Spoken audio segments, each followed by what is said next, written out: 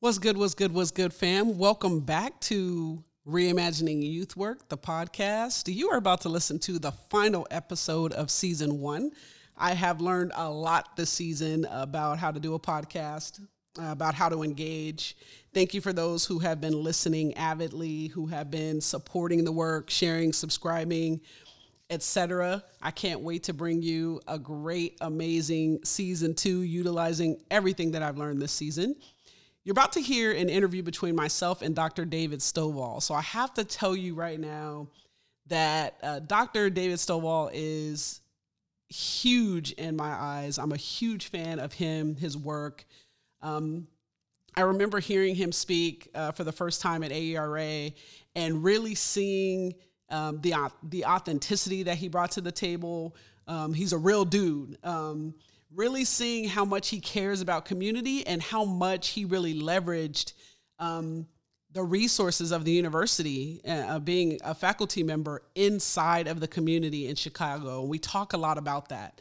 So please hear him talk about how he leverages that privilege that he has in the academy to utilize that on the behalf of race and marginalized folks in Chicago communities.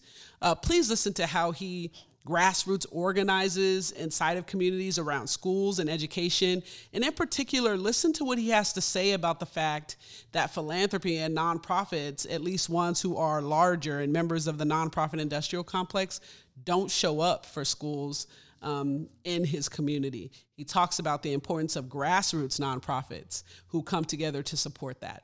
Lots of gems being dropped here. Hope you enjoyed the episode. Looking forward to it. Let's get into it. This is Tori Wieston-Certain, and you are listening to Reimagining Youth Work.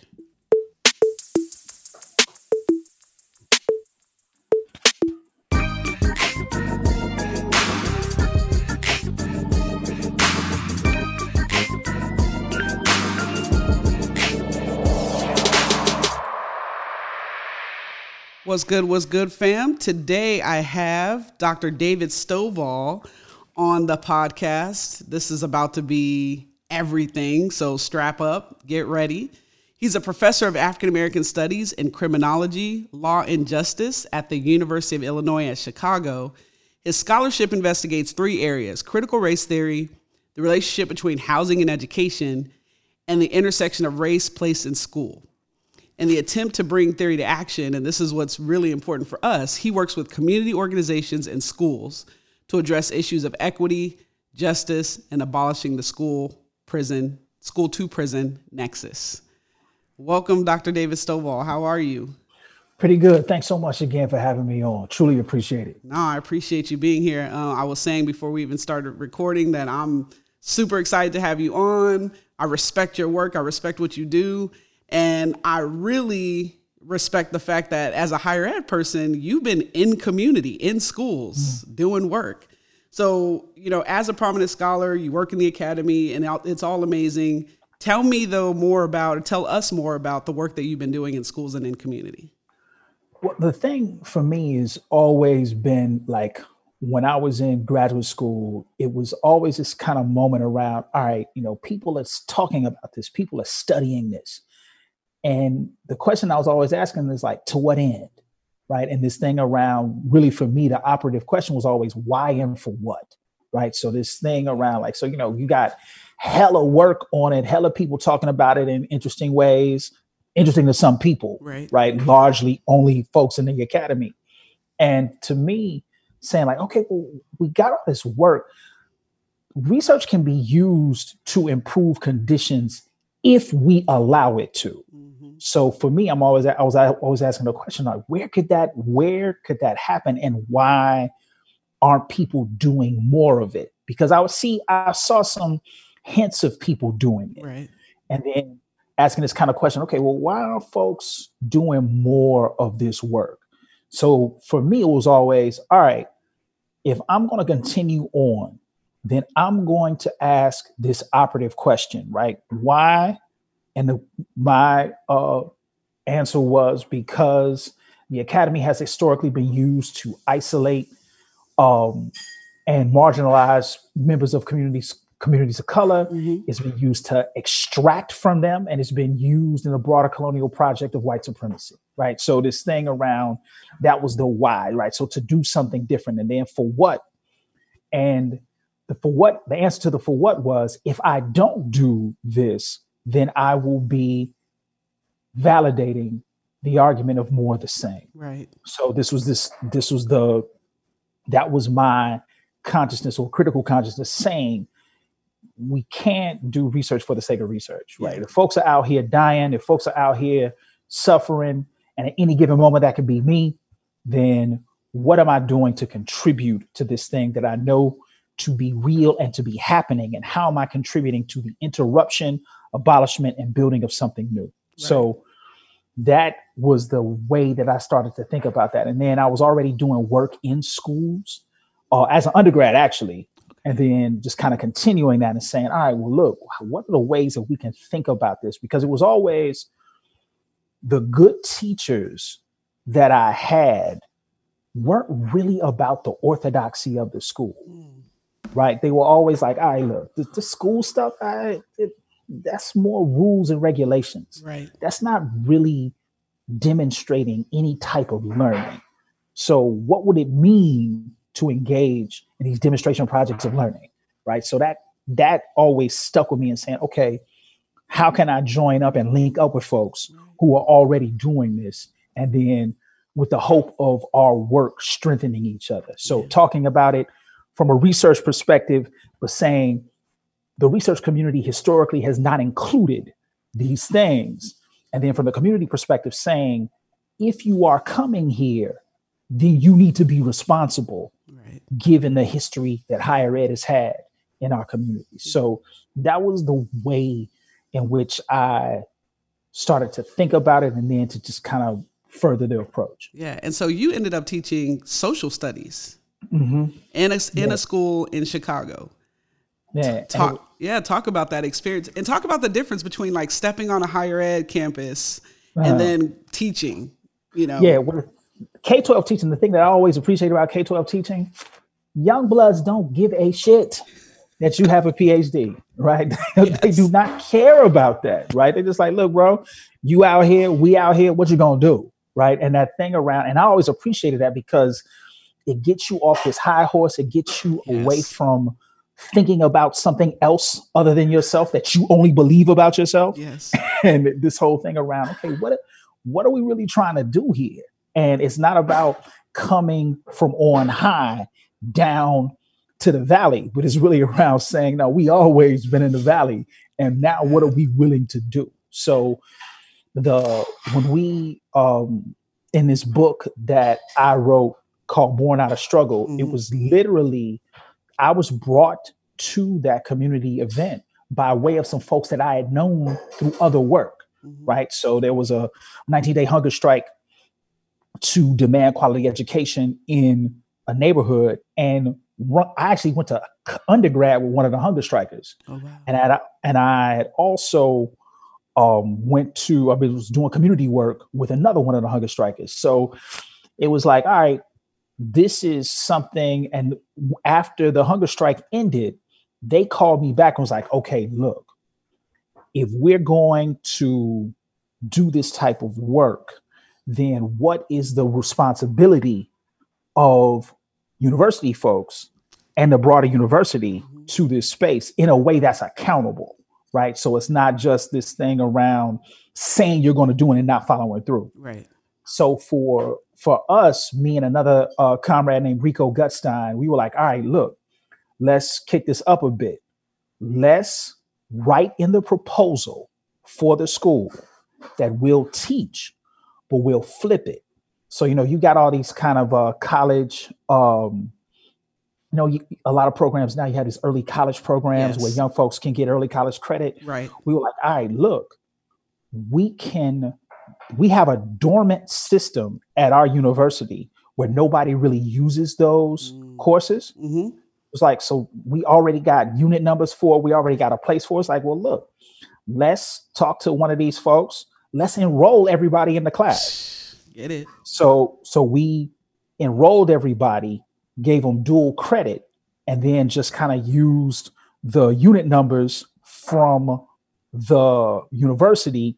And then for the high school, we wrote a proposal to central office saying, which is in Chicago, Chicago Public Schools. Okay. We just wrote a letter to them saying, okay, well, look, we got these unit numbers at the university. We have CPS actually has this early college credit course sequence. We can just make this work, register everybody and what have you. And we actually had a supportive dean at the time who was like, yeah, no problem. Like it doesn't, like it's at minimal cost. Right. And she was even like, look, y'all need books. She was like, look, don't. She was like, no, it's like, don't worry. It's like, what do you all need? Lay out what you need. Yeah, that's the kind of admin we need. Exactly. Yeah. So she figured it out. So big shout out to Selena Sima. She was just like, look, what do y'all need? Okay, we got that. All because her thing was, look, we haven't been using this thing. Right. Somebody is actually willing to use it. All right, look, let's just make it happen. Right. So, which real quick, I just want to say for the listening audience, if you're in higher ed and you're thinking about this thing, we already have. I mean, what you're saying is that there were clearly structures in place that were being underutilized because for whatever reason the institution wasn't valuing those structures. Exactly, and I remember having a conversation with a couple of folks who were university profs that were teaching at high schools, and I remember sitting down with them and just saying, like, look, y'all. Let's kick this up a thing. Just enroll everybody. Like just enroll everybody in the class. The structure is already there. And I remember one of my guys, he was like, man, that makes perfect sense. And he just like, yeah, he just enrolled all his students the next year. And then another group of folks, they flipped it in the same way. So that type of work. And then even me doing it, I was actually borrowing from some stuff that was actually coming out of the 70s. Oh. And then then I saw again happen at UCLA. At that time, it was called the Institute for Democracy, Education, and Access. It was Jeff Duncan Andrade, Ernest Morrell, Jeannie Oakes, John Rogers. So they were all doing that. They were already doing that work, and they were teamed up with a parent organization called Teaching to Change LA. Okay. So I actually got a chance to go out and rock with them for a little bit and see how they were doing stuff. And then I was just trying to bring that back home. Okay. But it was literally just inserting our work into a dormant program, right? That was all the infrastructure was there. So it was really around just kind of making that happen. I think a lot of times what inhibits folks is people think that they have to do everything from scratch. Yes. But if you take a deeper look, a lot of that stuff is already there, right? That dormant network is there lying. But those things, especially those kind of early college credit courses, are only provided to privileged kids, right? So now just saying, all right, well, look, what do we actually, if we understand this work as people's work, right? Then what does it mean to bring the folks who have historically been excluded to that same space, because we know they can do the work, but we just don't trust them to do the work. Yeah, absolutely. And so is that program that you set up, is that the school you were at when they started closing schools down? Well, it's kind of it's a layered story. Okay. So that the school that we were at that time is still open, still running. Okay.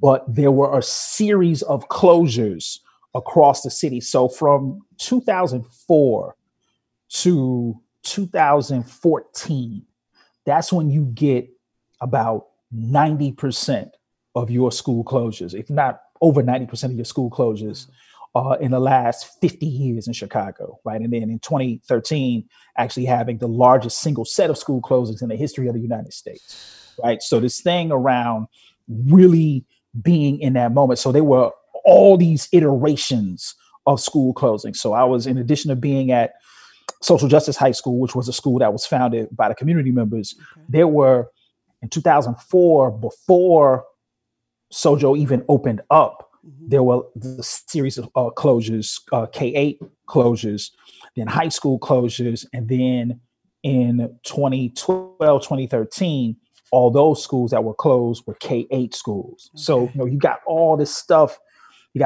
happening, but so when we were doing our work at Sojo, we were also in community with people who were trying to keep their schools open. Okay. So when you saw me at ARA, I was probably talking about one of those other schools Right. that was in the struggle to stay open. I mean, I'm thinking about, I mean, I'm from California. And so Mm-hmm. we hear these things, we hear them from a distance. Right. And I think that's what struck me about you telling that story, because as a high school teacher at the time, I was thinking, what would it be like to show up to my workplace and have it be shut down? And what would that mean for the trust that I had tried to build with my young people, for all the community that you attempt to build as an educator? And so that's what struck me about that story was it was just so real to me. Young people showing up, teachers showing up, and then seeing their school is gone. Yeah, I mean, like when you get into that type of work, you think about that. What does it mean? You show up and they're building out, like, they're making new lockers, building out this whole new thing. And you say to yourself, wait, who is this for? Right. Right. And the school's message is, it's not for you. Right. So and at that time, and it was a really interesting moment because I had friends that taught at the school. I had students that were teaching at the school. Wow. And then we were also doing some organizing work with the young folks. Right. So it was all this stuff happening at the same time. Right. And it was like numerous schools. At one time in my classes, I probably had sets of teachers from 3 different schools that were all closing. Right. So this thing around really kind of putting that in context. And I remember during that time period going to each of their respective schools, Mm-hmm. and they're trying to figure out, okay, how are we going to fight? How are we organizing in this movement? Right. What are we doing in this space? So this thing around, and these are adults, right? And they're coming to class, expressing some serious trauma. So I'm only thinking about, like, what are the young folks going through this? What's happening to them? And then ironically, I had one student who was a teacher, ironically English teacher. Mm-hmm. She brought her students to class to present with her. Oh, wow. And they broke down like all of these different forms of closure. And everybody in the class, myself included, was just blown away.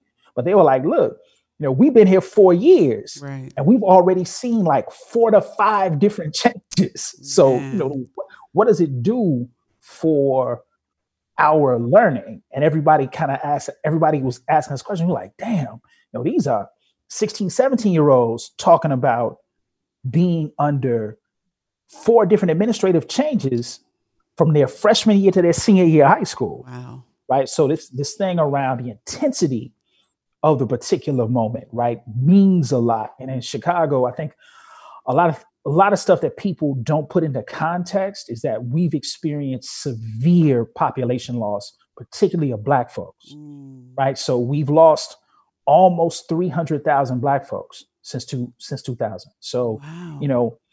In some neighborhoods, you've had neighborhoods to depopulate.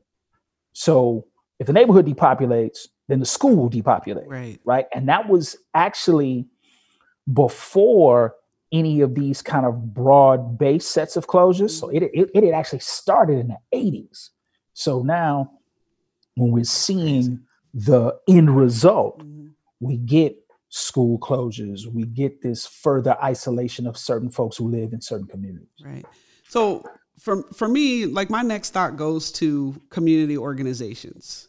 So I'm hearing you say, okay, higher ed's involved, K through 12 public schools are involved. Where are the community orgs? Where's the philanthropy in Chicago? Where are the major name brand sort of members of the nonprofit industrial complex? What are they doing in this space? Yeah, it's interesting. The smaller, and this is always the case, and I'm glad you mentioned it as the nonprofit industrial complex, because, philanthropy is in many ways unsustainable. And I think it's important to put that out there. And there are very few people who come into the work understanding the temporary nature of philanthropy. And I think a lot of folks, and in Chicago, it's a mixed bag because a lot of large foundations have their headquarters here. Yes. Right. So, we got Spencer, MacArthur, Chicago Community Trust. Right. So these are very large foundations. And it's been interesting. Their work with schools has been kind of flighty, right? They don't really engage in schools a lot. Now, there's been some recent work where they've gotten involved, but the smaller foundations that are more community centered, they've been the ones that have been more active in schools because they see what's happening, and they're taking the perspective of community members deserve to be trusted. Community members deserve to be understood around what's needed. Right. And community folks have a better understanding than any foundation or any program officer of what's happening. So how do we lift them up and prioritize their needs? Now, in saying that, your larger foundations, they don't necessarily work like that. But your smaller organizations, more community-based foundations with smaller grant pools or what have you, they've been the ones who have been solid around that. Now, in terms of education organizing, community orgs have had it popping here in Chicago in terms of like really being active in terms of making sure that the voices of communities have been heard. I mean, they've actually developed coalitions. Okay. They've actually moved in ways that have existed outside of the nonprofit industrial complex, right? Okay. So you got, coalitions of organizations that have been doing work. Now, ironically, the nonprofit industrial complex pushed that out in the early 2000s as a type of grant RFP for folks to do collective work, right? It's kind of an interesting piece where folks are like, okay, well, we got this money to do the collective work. And then folks saying, you know what? We don't really need that. Let's do our own thing, but let's do it collectively. Right. So what we've seen at the community organization level is more folks ramping up and doing work. But at the large philanthropic organizations, they've kind of been off schools, right? They haven't really messed with K-12 a lot. They want to do community-based stuff, but even that is fraught. But one example that's, I think, poignant is this a large organization that actually put their money where their mouth was the Chicago Teachers Union. Okay. And the Chicago Teachers Union in 2010 was actually taken over by a renegade faction called the Caucus of Rank and File Educators. And that was when Karen Lewis became the president. Yes. And they shifted from solely workers' rights to talk about community rights, accountability, and responsibility. So they literally reframed themselves as a justice-centered union, which changed the game. Okay. So now, and something that I think about when CORE, the Caucus of Rank and File Educators, won the election, the first thing they did was hire a group of organizers to now begin to field the issues and concerns in local communities. So it's a really important shift that I think allowed larger philanthropic organizations to understand what was really happening, because the expectation was just the union to be some just benign group that was just going to fight every 3 years for a different contract. Right. But they shifted it and they said, look, we need to understand what communities are hardest hit, and we need to prioritize those communities. That stance was unheard of. I mean, of course there's bumps in the road, but that piece, I think, allowed folks to think about K-12 schooling in a very different way. Yeah. But I think those, to your earlier question, large philanthropy, they were not checking for schools at all. Not even close. But there was really a ground up strategy that pushed how folks understood K-12 schooling in Chi. I like that. I just got this lesson in union organizing too, because it also speaks to the power that teachers as a collective have. Exactly. Something that I often think is underutilized. Like, we have these unions, and when you hear about us politically, we supposedly have all of this lobbying power, and then we don't do anything with it, right? We always put our support behind a Democrat, even no matter how whack that Democrat is, and then we don't do anything. I mean, the fact that you said that the union itself hired a group of community organizers is something that I think teacher unions all over the country need to. But see, we see it on the news. We don't hear those portions of the battle.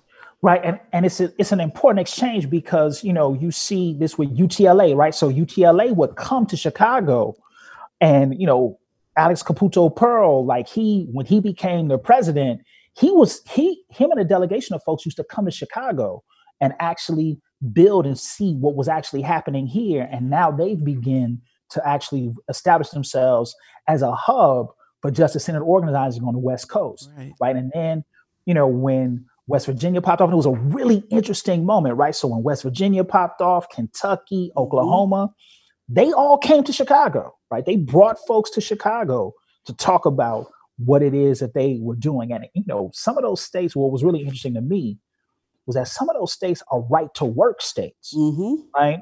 So where you're not compelled into a union, right? Like, so it's literally, you can opt out, and as most teachers do, but then folks saw what was happening, and then they figured out, okay, who's doing this work in this particular way? And all those folks came to Chicago. I mean, like my comrades in the union, they would be telling me around like all these different folks who would be coming to Chicago. I'm more familiar with the UTLA folks, but everybody was talking about, the West Virginia folks came, the Kentucky folks came, Oklahoma, Arizona. So like this thing around really rallying around not just teacher pay and working conditions, but to say things like good teaching conditions are optimal learning conditions, right? In terms of really putting that in broader focus. Yeah, absolutely. So I have a question for you about nonprofits that work inside of schools.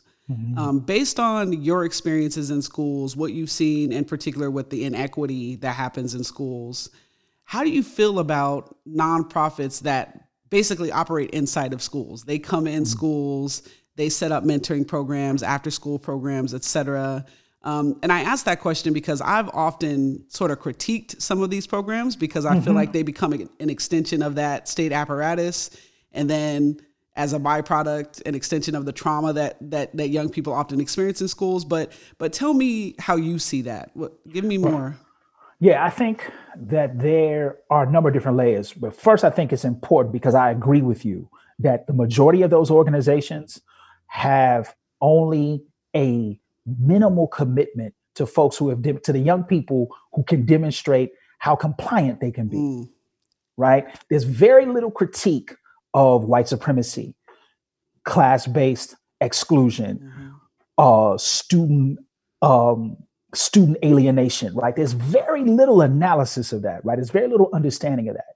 Now, on the flip side of that, you do have some organizations with people who are willing to say, look, what we need to understand is that a lot of this is bullshit. I need to, what we're trying to do here is have you navigate this bullshit and be able to self-determine and ask critical questions. So when they come for you, we're going to be there. We're not going to front on you.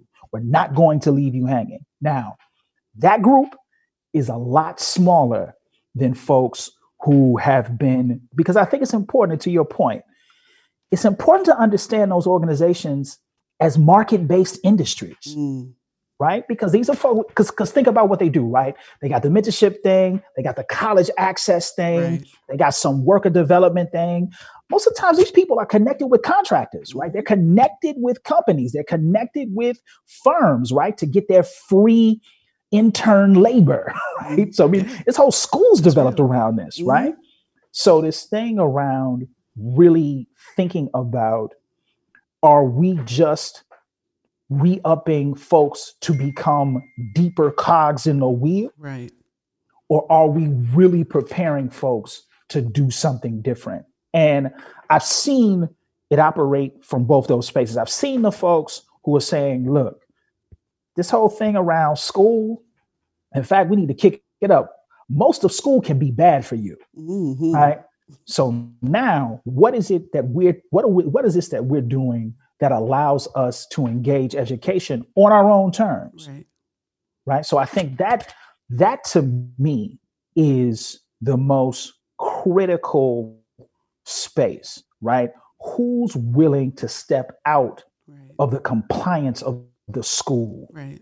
and now say, okay, is this a place where education can really happen? And if it is, how do we support that? Because to your point, in the last 15, 20 years, there's been an explosion of these organizations that operate in schools, but not necessarily where they originated from. So the space was actually made by grassroots community organizations, right? So you had parent-teacher liaisons, you had a staff from a community organization that actually was on a school campus. Yes. But that came from community struggle, right? So if you think about in New York, schools like El Puente Academy for Peace and Justice, El Puente was a community organization. Bushwick School of Social Justice, Make the Road by Walking was a community organization that actually was shepherding that struggle, right? Mothers on the Move, right? All these folks who are actually doing community-based work that then morphed into school-based space. Right. But now the amorphous level of community organization gets this weird nomenclature where now, like I said, all your college access folks are coming in, all your homework folks are coming in, all your mentoring folks are coming in, right? And it's to fill a void, but only to one extent. Like one of the better examples that I saw here in Chicago was an organization called Community Organizing and Family Issues. Okay. And they thought about the school. It was at a place called Spencer Elementary. And the way they thought about it was, I thought, really revolutionary, but also very practical. They said, well, look, what is it that community members need? And they talked about a safe place to be, a place where they can engage in some form of recreation, a place where they felt supported. So what do? They get up some donations, they secure some money to have breakfast, lunch, and dinner served at the school. They also have a parent education class. They also open the building at 6 and close it at 8. Oh, wow. So this thing around really, and they had a good 6-7 year run with this, right? And what we saw was that all of your performance indicators went through the roof, right? But this thing around trusting people in those spaces, right? I mean, they even had a dude doing taxes for families, right? I mean, I was like, yo, this is what's up. Right. Around before that, there was another community effort in a neighborhood called Humboldt Park at a school called Moose, where they actually had an operating dentist in the school. Wow. Right. And I was just like, man, like this, and just thinking about it in real practical ways that are based on community needs. I think what we get instead is these programmatic efforts that come into the school, right? Not necessarily things that are based in community need, right? Like this programmatic thing. It's not necessarily bad, but it may not be the specific need in that space. Right, absolutely. Right. So, as you're talking, I'm thinking about, so this last summer, I got to go to Ghana with Dr. Dillard, and she took us to her school. And I remember sitting in that space. There was grandma, auntie, uncle, dad, DJ, anybody who wanted to be in that space to support those young folks could be in that space. And I just remember thinking this would never happen. I mean, unless there was, some sort of after school performance or a PTA meeting. Right. We lock schools up, and no one can come in. And it's an exclusive elite space that is not at all open to community, but community is all over the language that we speak, right? When we send things out, it's all about community, and we want to be an open space. But the idea of having taxes and a dentist, right. Never seen it.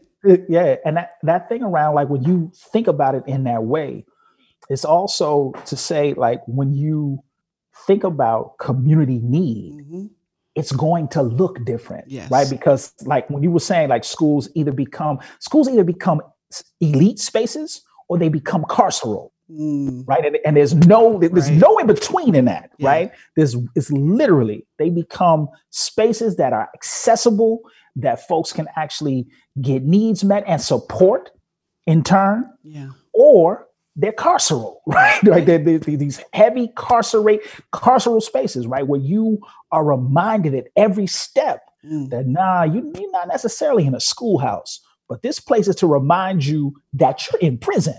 Yeah. Yeah. Right. So this hence the school prison nexus, right? So we're not talking about a place that leads you to prison, Right. but for all intents and purposes, may operate as a prison. Mm-hmm.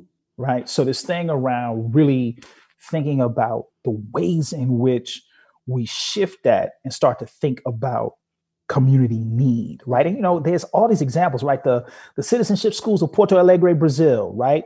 Funds of Knowledge with Luis Moll and Leticia Gonzalez out in Tucson, right? This whole thing around trusting community members, right? Because just like Doc Dillard's school in Ghana, when you go to Porto Alegre, they used to have schools where you had age groupings of young people and older folks from 5 all the way to 80, right? And yes. it was this guy named Ivan de Martins. He came to Chicago and he was like, we had this one situation where the young people created a play. It was like kindergartners created this play. Yeah. And then they taught it to their grandparents, and then their grandparents performed it. Oh, wow. And I was just like, this is a whole different, but it's an entirely different way of thinking, right? In terms of saying, okay, if the folks who have been the most marginalized are now the most trusted, what does our learning look like? Yeah, absolutely. Absolutely. Man, okay. See, I knew this was going to happen when I talked to you. I have so many thoughts in my head right now. So the work that you're doing, the work that you're talking about, tell us how that helps the field in general begin to reimagine youth work and what it looks like.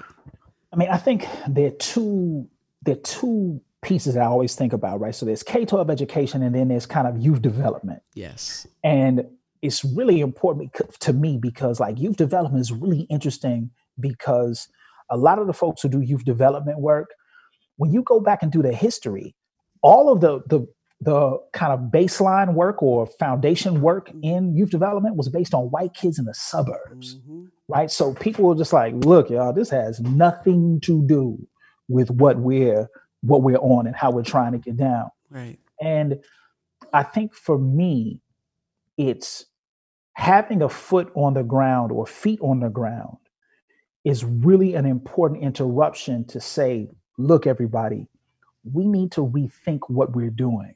We're still talking about research subjects. We're still talking about this colonial project of research, right? And opposed to flipping it and say, well, what does participatory action research look like? What does justice-centered research look like? I think it's an important intervention because we need to interrupt the colonial project in higher education, right? It continues to victimize folks and the colonial, and not just this kind of colonial project and not this whole treatise on coloniality, but really of white supremacy, right? To really understand when the assumed views and values of white, able-bodied, cisgendered, heterosexual Protestant men are rationalized as normal, right, and good, and everything else is held up to this false standard, right? So this thing around really interrogating that, I think doing work on the ground allows for us to interrogate that, not for the validation of the academy, but to interrupt what the academy has historically done to us.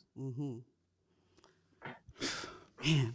So if I'm a community organization, then how do I do education without replicating schools?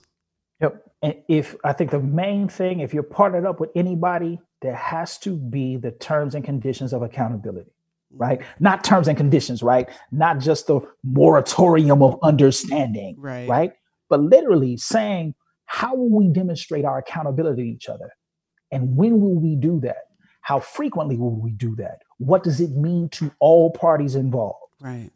Asking a different set of questions, right? Because that thing, I think, is the key piece, right? Schools have not done right historically by oppressed peoples, but you do have instances where people have made the decision and have forced those institutions Right. to respond to the particular needs. Mm-hmm. I think that's where the work needs to go. So for community organizations, it's one thing that somebody's talking slick, they got a ton of money and they want to come and do something with your youth. Right. To me, I always look at that. That's the first red flag, because the first thing is they're doing something to your youth. Mm-hmm. And when that money runs out, they're up. Yep. Right. So this thing around really saying, well, what is a good question to ask folks, right? For community organizations to ask researchers and folks in higher ed is, okay, what are you committed to do when the money runs out? Mm-hmm. Right. What are the terms and conditions here? How long are you going to be here? Right. Right. So this thing around really teasing that out. And I got a colleague named Jennifer Hebert Byrne, and she always talks about it. She's like, look, I'm a white woman working in Latinx communities, understanding that how they see me first is a rep of the university that has perpetually done them wrong. How do I interrupt that in my practice? Right. Right. So I think for community orgs, it's really important to hold folks to that accountability, because that way you are clear about what you're trying to do. Right. So no handshake agreements, no smile agreements. All that stuff needs to be articulated and written down. Right. Right. Because when it's not, that's when we make windows for all the mess to start to happen. Right. I'm hearing in your, I'm hearing a nuanced definition of community orgs on your part. Because when you're saying community orgs, you're talking about community.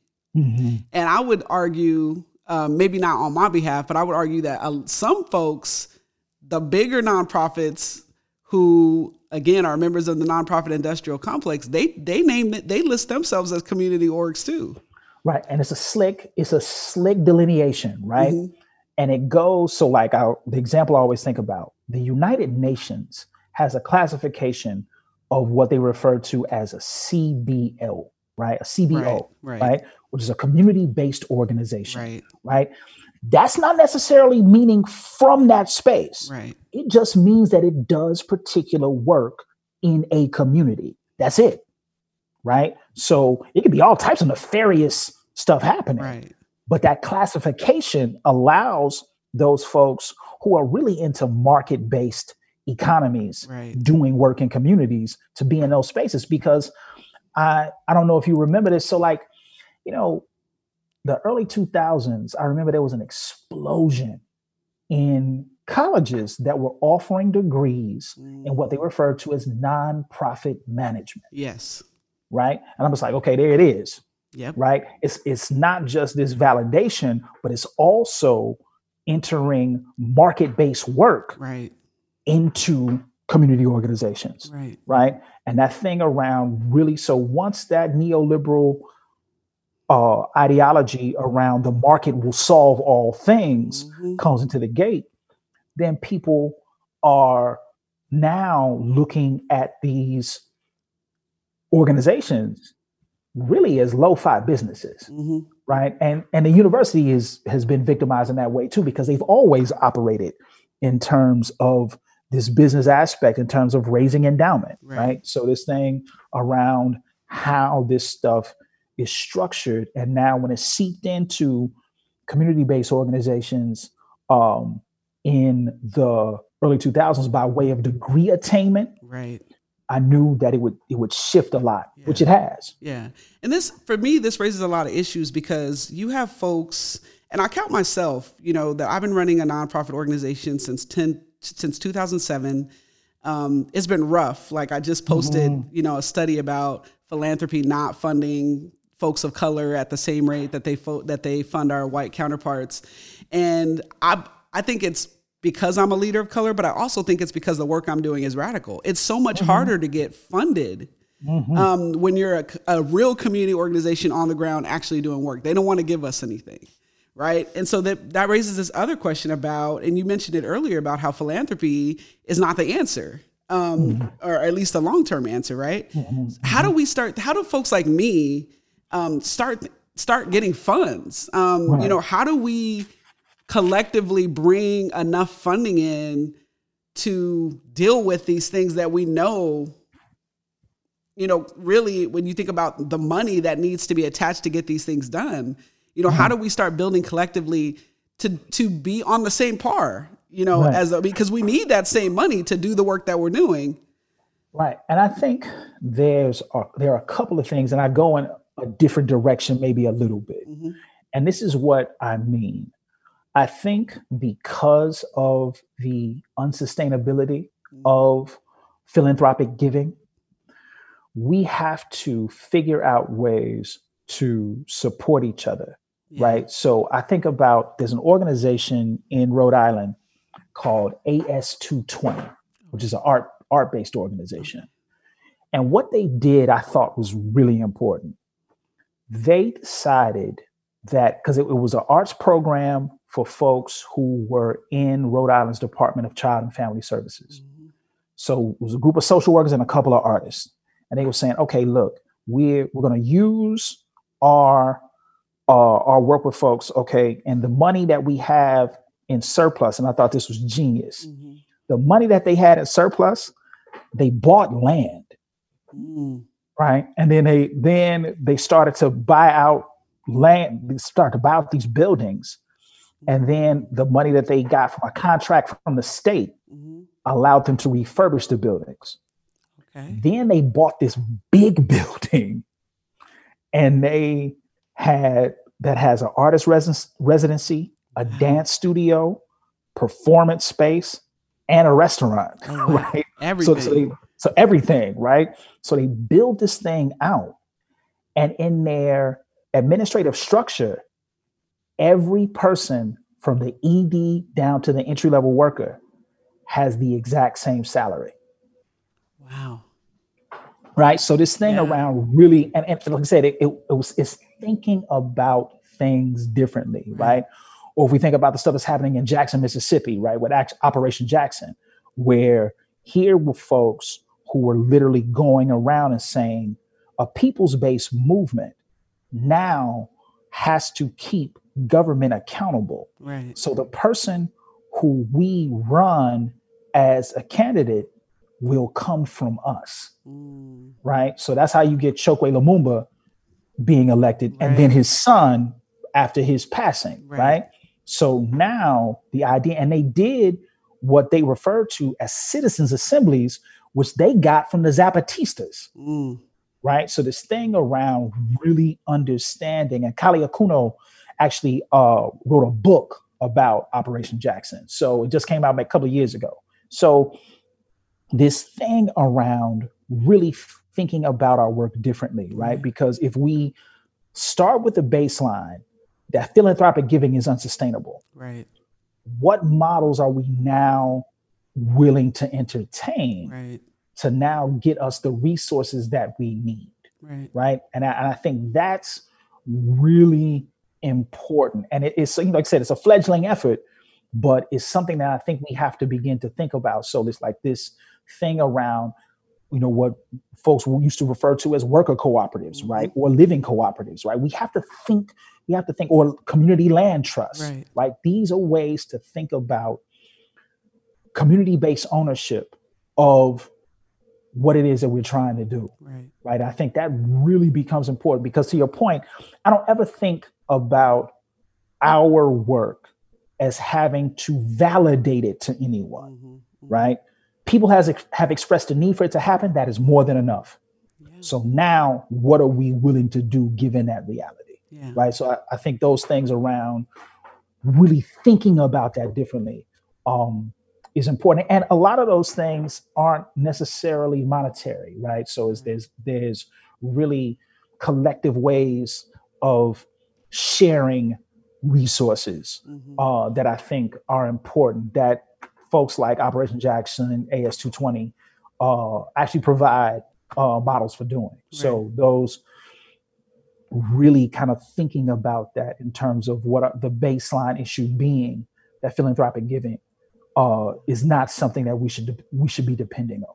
Absolutely. So you dropped a lot of gems. I've got, it's to value your time. I've got one more question. Mm-hmm. And the final question, I've been asking this of all of the interviewees. In your freedom dream, what does the future of youth work look like? A space where young people are determined the direction, right? So it's not just a bunch of us as adults who are coming in and saying, hey, here's this thing I got for y'all, right? What's wrong with y'all, right? Pull your pants up, right? Sure. You know what I'm saying? I'm not attuned to that. My thing is, the freedom dream is to say, we have provided a lens and a practice for young folks to build what they see is necessary and right, and what they can pass on to the folks who come behind them, right? So this thing around we're facilitators, and we're providing tools that young folks can use to self-determine, right? So that to me, that is my freedom dream. Absolutely. That is beautiful. Thank you so much for just talking to me, for dropping all of these gems. It's been amazing to hear all the work that you've been doing. And I know that this conversation is going to be very helpful to folks on the ground who are really trying to engage in meaningful work. Y'all, we have been listening to Dr. David Stovall from the University of Illinois in Chicago. He dropped a lot of information. So I'm going to go back through this podcast very carefully, make sure I give you links to everything that I can find. And y'all keep working. Y'all keep working out there.